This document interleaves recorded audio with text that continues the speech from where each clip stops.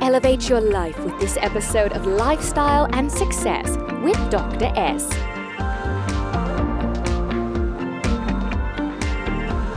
You are listening to Lifestyle and Success with Dr. S, a talk show to help you rise in business success while designing a life that you don't need a vacation from. To subscribe to the show and never miss a beat, head to Lifestyle and Success with DRS.com. Today's episode is coming up next.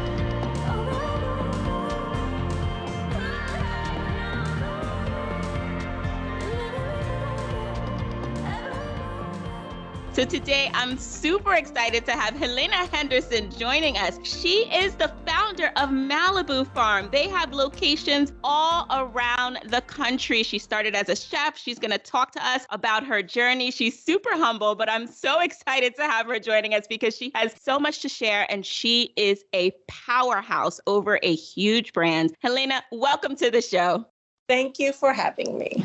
All right. Well, can you tell everybody? I mean, I love Malibu Farm. Every time I go to California, I'm from the East Coast, but whenever I go to California, that is my first place to go to get fresh juices and delicious food. I love the vibe, the atmosphere. And although I know you guys are coming to New York soon, I'd love for you to just tell everybody how you even got started as an entrepreneur. And then I'd love to hear the founding story of Malibu Farm. You know, sometimes I wonder where does things begin, right? Like, what is the start of something? So it's almost hard to answer that question because I've been kind of off and on cooking my entire life, starting and stopping over and over again. So where does it start? I don't know. I ran a catering company first in LA, which was called Lavender Farms Catering. And that get to the point where I felt kind of lost. So I stopped catering and I went into private chefing and then I was doing that. And so it was all like a seed that was building, but I don't know that I had a super strong sense of direction at any point. So what did you think you were going to be when you grew up? I mean, what was that journey like of even thinking about getting involved in the food industry? I know you grew up in Sweden, so tell us a little bit about that. Yeah, I grew up in Sweden. My mother was a waitress, so I started going to the restaurant where she worked. I honestly never thought I would end up in the food industry. It was just something that I kind of knew how to do. I didn't think I was particularly good at it. I certainly pursued many other professions along the way, none of them that really panned out. I don't know that I had a clear vision of who I wanted to be or what I could do. I always thought, I should be, a singer or I should be a basketball player. Because when you're the only Black girl in the town where you grew up and you're really tall, every person is going to tell you, are you a singer or a basketball player?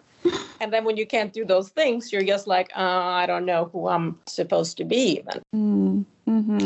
Nobody ever said, oh, you're good at cooking, you should go to culinary school. Like that, never even was on any radar of mine. It was just something, we did. My grandmother cooked a lot. My uncles were hunters and fishermen. We were cooking for ourselves. And how'd you get from Sweden to California? What was that journey like? And when I graduated from high school, I didn't really know what I wanted to do. And I did have an American passport because my father was American. Although I hadn't really spent any time with him, I did have the passport. So a lot of my fellow Swedes, they went to England as au pairs, was very super popular. Because I had the American passport, I was like, I'm going to go to America and maybe I can get a job or something. I don't know what I was thinking, I got on a plane with a one-way ticket and $500 and, there you have it. Wow. Okay. And so you get to America and you have this cooking background. Did you ever feel like you needed to get formally trained as a chef, or did you just kind of say, I'm really good at this and I have a passion for healthy food, and so I'm just going to wing it and start a business? And, when I first came to America, I was just kind of wandering around the streets, not knowing what to do. And I picked up some modeling jobs. I worked for a lot of retail stores. I was doing some window display designing, and then I moved to California. I worked at a film production company in the title department for a bit. So cooking was never on my foreground. It really just was something that I did for myself, looking to find a job in some other field. I cooking. And then one day my friend, Donna, her husband had a production company that he had just started, and they were having a dinner at their house. And then in the afternoon, right before the dinner, she cut her hand and she went to the emergency room to get stitches. And she called me and she's like, oh, Lena, I have this big dinner. 20 people are coming to the house. I cut my hand. I can't do it. Can you go to the house? All the ingredients are there, and then cook it, right? And then I'll come once I come. So I just went there to help her out to make this dinner. And that's really how my first catering company started. I cooked this dinner for her and everyone's like, oh my God, this is so great. And then her husband had this production company, and then he just started up, and then he started hiring me to cook more dinners for his company. And then before I knew it, other people, were hiring me to cook for them. So I didn't really set out to start a catering company. It really just happened as my friend cut her hand. So. I'm sure everybody wishes that their businesses would just naturally evolve like that. I mean, that is incredible. But I also know that you have some serious talent, having tasted, a lot of your recipes. And so what made you fall more into like this juicing movement and this like organic foods, slow foods kind of movement? I like to cook, of course, the things that I like to eat. And I think probably one of my strengths is that I'm pretty much every woman. So my food, what I like to eat and what I like to drink is going to align with a lot of other people. So sometimes I think that to be average is, sometimes a benefit because you can connect with a larger majority of people instead of being, way ahead of a trend where sometimes, maybe you're making things that other people are not necessarily connecting with. Powerful. Now, I have to ask the elephant in the room question, because when people hear of Malibu, they hear of celebrities, they hear of affluence. It is just like the place to be. And here you are, an immigrant coming from Sweden, landing in California, working your way up through a production company and a catering company. How on earth were you able to get the startup capital, the support, and everything you needed to start your first Malibu Farm location? Again, somehow I don't know how things happen. Honestly, it just like happens out of nowhere. My husband always wanted to move to Malibu. So the day I met him, he was like, we're saving all our money and we're moving to Malibu. So 20 years later, we moved to Malibu to this funky little craftsman house. And I had gone into private chefing at the time. And my private chefing job was great. I only made dinner. So this was good. I had to be there at, 5 o'clock, but I had my days free. So people in Malibu would be like, oh, I like your cooking. Will you teach on cooking classes? So I started teaching cooking classes out of my house. And in that beginning, it was just like 5 local moms. And then that spread to more and more women that came into cooking classes. And then I started doing dinners in my backyard. I don't know what I was thinking, but I was selling tickets online, right? People coming to my house and a dinner in my backyard. I mean, honestly, now I'm thinking like, this is insanity, right? But anyway, so that's what I was doing. But eventually I got shut down by the city of Malibu because I was running an underground restaurant without permits in my backyard. Don't do that at home, kids. Exactly. So they should shut me down, and they did. And then I had this product I was selling, right, which was my dinners in my backyard and a pretty big online following. But I didn't have anywhere to hold the dinners. So I was always searching for locations. So I would try to take them to other, farms or ranches around Malibu. But Malibu is a very small town, so there's not a lot of places to go.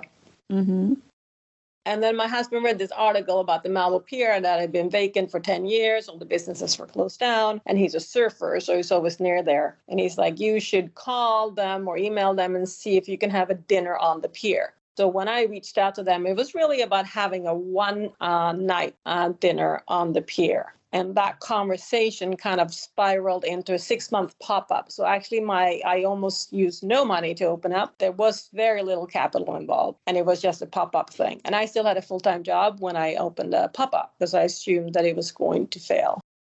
Wow. And what was that first set of traffic like, when people really started to come in and the demand grew? When did you know that you had something that was a hit? We opened, and I was really clueless because honestly, I'd never worked in a restaurant. I worked in a restaurant when I was, 16 years old in Sweden, but I'd never worked in a restaurant in America. And we had like little square, we had iPhones and little square readers, right? And the night before, my husband came by and he said, how does the kitchen know what to cook? And I was like, how does a kitchen know how to cook? Because we didn't have any tickets. I didn't know that a restaurant has tickets, so they print in the kitchen, so the kitchen sees what to make. Right? No clue. I was like, oh, great. So then last minute, we made like these little paper menus and people could circle. But there was definitely a lot about restaurants that I didn't know. I was kind of running it like a catering operation. In my mind, it was like a catered event, not so much a restaurant. And I was thinking that I was and I opened for breakfast and people were kind of laughing. They were like, well, why are you opening for breakfast? Like nobody's coming to the pier for breakfast. But in my mind, I was like, okay, if I'm open from 9 to 3, then I can be at my job in town at 4 o'clock and I can still keep my full-time job and that can pay for the losses that I'm going to incur at the pier. So that was my mind frame. But then certainly after the first day, I was like, whoa, I'm going to have to take a leave of absence. I'm obviously not going to be able to go to my job in town after this. But I actually held on to my job for the full 6 months of the pop-up. I didn't quit until the pop-up was over and we were going to stay a longer time. So I was never super confident. I'm every day, I'm still like, oh, is this like a real restaurant? We're going to work tomorrow? Oh, okay. Well, it's pretty real with all the locations you have. So the Newport Beach, I don't know if Newport Beach was directly after Malibu, but when did you know it was time to open up your next location? And how are you organized? Are you organized as a franchise or is every restaurant their own independent restaurant? How does that work? So some of the ones out of state are licenses.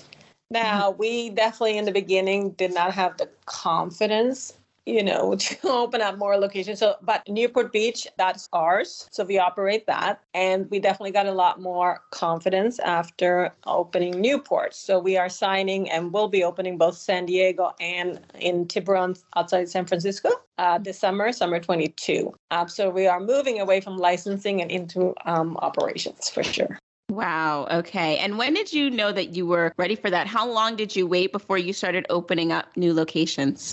Well, we opened the cafe in 2013 and we opened in Lanai, which is a license, I think 2014, pretty early on. And then Newport opened in 2018, maybe 17. Okay. It's all a blur, frankly.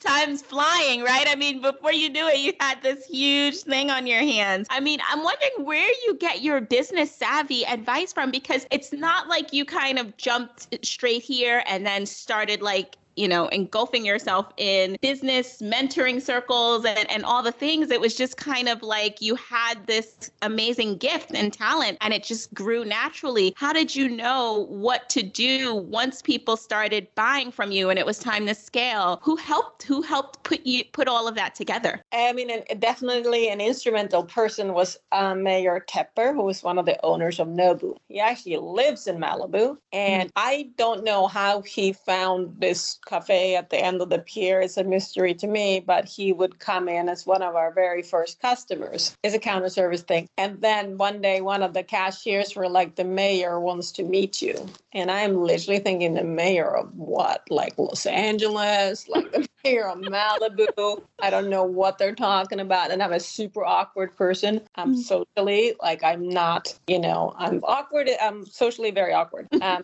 I go out to this table and I'm thinking, this is the mayor, hello, my name is Helena. How can I help you? Right. But his name is Mayor Tepper, but the way people say it sounds like mayor, right? And then I didn't know who he was. And after he left, somebody was like, oh, that's the owner of Nobu. And he would come in all the time and have breakfast. And I would start to talk to him more. And then he's like, oh, I really like your restaurant. And I want to introduce you to some of my friends. So, then his best friend is Larry Ellison, right? So, go figure. like some idiot, I'm like, hi, Larry. I'm like, Helena. So anyway, he owns the island on Lanai. And then that's how that first license got started. So why do you keep going? I mean, you have a hit. Essentially, you can kind of just coast now, but you're still in it. You're still growing. You're still opening up new locations. Why is this work so important to you?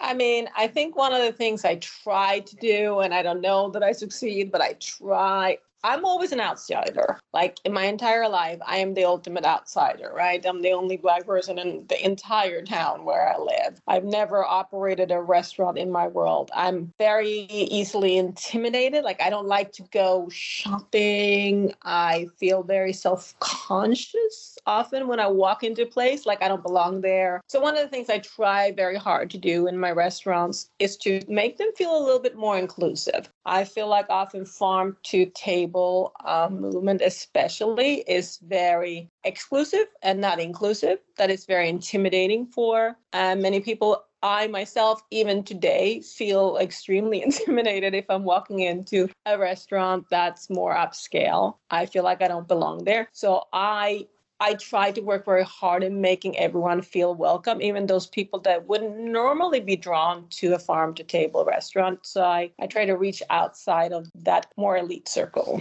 Mm-hmm. And I think that realness has really helped people to feel more comfortable. And because of that, you've grown so wildly fast. And I can attest to that. I mean, your place is super welcoming and it's just a really homey, cool vibe with some fantastic food. So here we are in the space of COVID, and business has been booming for many people all the way up until 2019, 2020, 21, well, 2020, 2021, and here we are in 2022 still dealing with this pandemic. How did you guys navigate that? I mean, you're in the midst right now of a huge expansion and a lot of people are closing their doors. And so what were some of the shifts that you made to continue to grow and thrive, even in the midst of these really trying times? I mean, for the 2 leases that we did sign, they were kind of very far along when COVID happened. And I was definitely like, oh my gosh, should we pull out? That was very scary, but it was kind of moving so far along that we did still sign and pull forward on those. So I guess that's good. But it was certainly a little unsettling to be in the middle of those negotiations when that happened. As far as the COVID period, yeah, that was like you didn't know if you were coming or going or what to do. We just tried to roll with the punches. The main thing we did try to do is keep as many of our staff employed as possible throughout the entire period and just figure out something to do. So there were some parts of it where we went to work on at a farm because we have some local farmers here that needed help. So we're like, okay, let's just go there and I don't know how helpful we were, but we went there every day and trying to help them unpacking their boxes and harvesting the produce and just trying to keep moving forward. So what advice would you have for women entrepreneurs out there who are like, I would love to launch my business someday, but I don't know if I have a skill, I feel like you've modeled the Martha Stewart path a little bit in the same way, even though she doesn't necessarily have restaurants, but she kind of had that cooking and catering knack, and then it just spread like wildfire. And so for other women out there who are not quite sure if they have something that would spread like that, but they have the passion to do something amazing and to launch a business, what pieces of advice would you give them? I guess that you should definitely always try, but also sometimes when you feel like you're failing, you may be learning more than you think you know. And when I was in private chefing, I really felt like a massive failure. I had run my other catering company, which was Lavender Farms Catering, but I had gotten kind of just lost, where I didn't know what I wanted to do, who I wanted to be, what I wanted to cook, what I wanted to say. And I shut down my catering company. At the time, my husband was like, you are crazy. It's going pretty well. I was like, I can't do this another day because I don't see a path forward. Mm-hmm. And I went into private chefing and I felt like a mega loser when I was doing it because I was about to turn, I was almost 50 and I'm carrying this cooler to cook for this family of 4, the mom and the dad and the 2 kids. Half the time the parents weren't home because they were very successful. So they're out for dinner, whatever, traveling. And I'm like making pasta with butter for the 2 kids, right? Mm. I'm like, wow, I just went for catering big parties at, Barbara Streisand to I'm making pasta with butter for kids. Like I am totally like a mega loser, right? Like, I don't even know, where I go from here. But where I went from there was just like messing around with my cooking classes and my farm dinners and whatnot. But the biggest takeaway that I took from my catering years, which really became important when I tried to open the restaurants, because when you're a private chef, the scale of success is very different than when you're a restaurant. If you're a restaurant, you're like, I'm successful because I'm on the Eater Hot list, right? That's the definition of success when you're a restaurant. Or whatever, you're in the New York Times, whatever it is. When you're a private chef, the definition of success becomes, does grandma eat your food? What about Uncle Bobby from Atlanta that's visiting? What about XYZ, right? So the definition of success is very different private chefing, because if the family you're cooking for doesn't eat your food, right, then and when you're dealing with a family, now you have the grandparents that are coming from out of town that are only eating maybe simpler foods, nothing spicy, whatever it may be, right? You got the kids that are, maybe one is a teenager, one is a preteen. Well, what are they eating? You got a typical parents that are on one diet after the next, right? It's the gluten-free, and then it's the paleo, and then it's the Atkins or whatever it is. And you have to try to figure out how you're going to serve something up that family is going to eat. So when I made my menus, I'm always sitting around going, okay, well, Uncle Fred from Atlanta, who's never been to a farm-to-table restaurant, is going to be here with his extended family. What does he eat on the menu?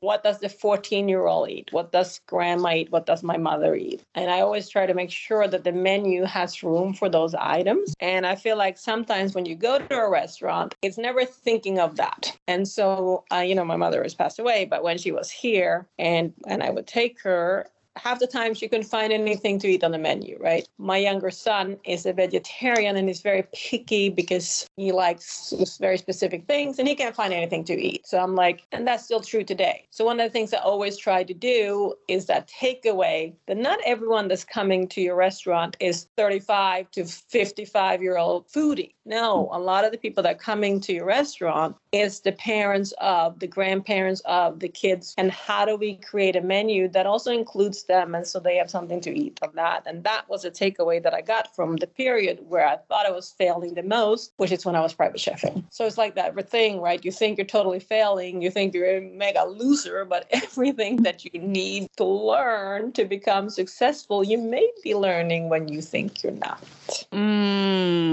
That was powerful. Yes. Everything that you need to know, you may be learning when you think you're not. Never discount that. That was so powerful. What has been your greatest win so far?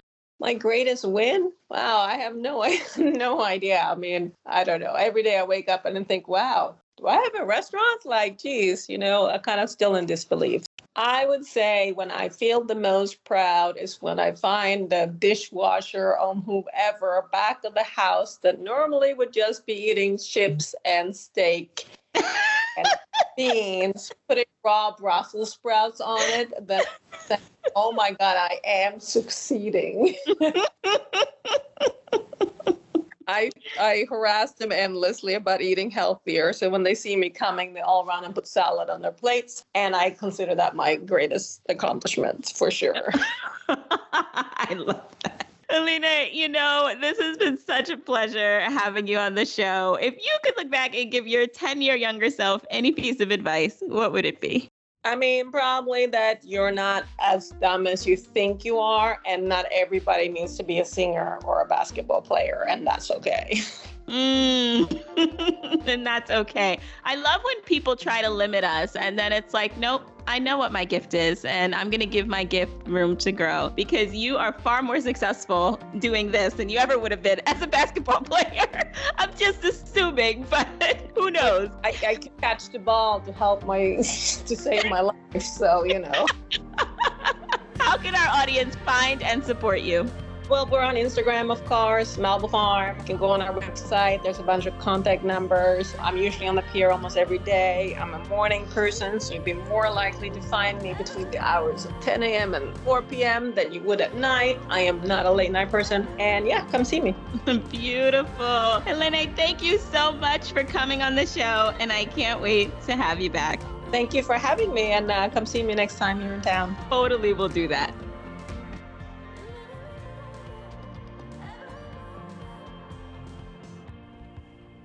You are listening to Lifestyle and Success with Dr. S, a talk show to help you rise in business success while designing a life that you don't need a vacation from. To subscribe to the show and never miss a beat, head to Lifestyle and Success with DRS.com.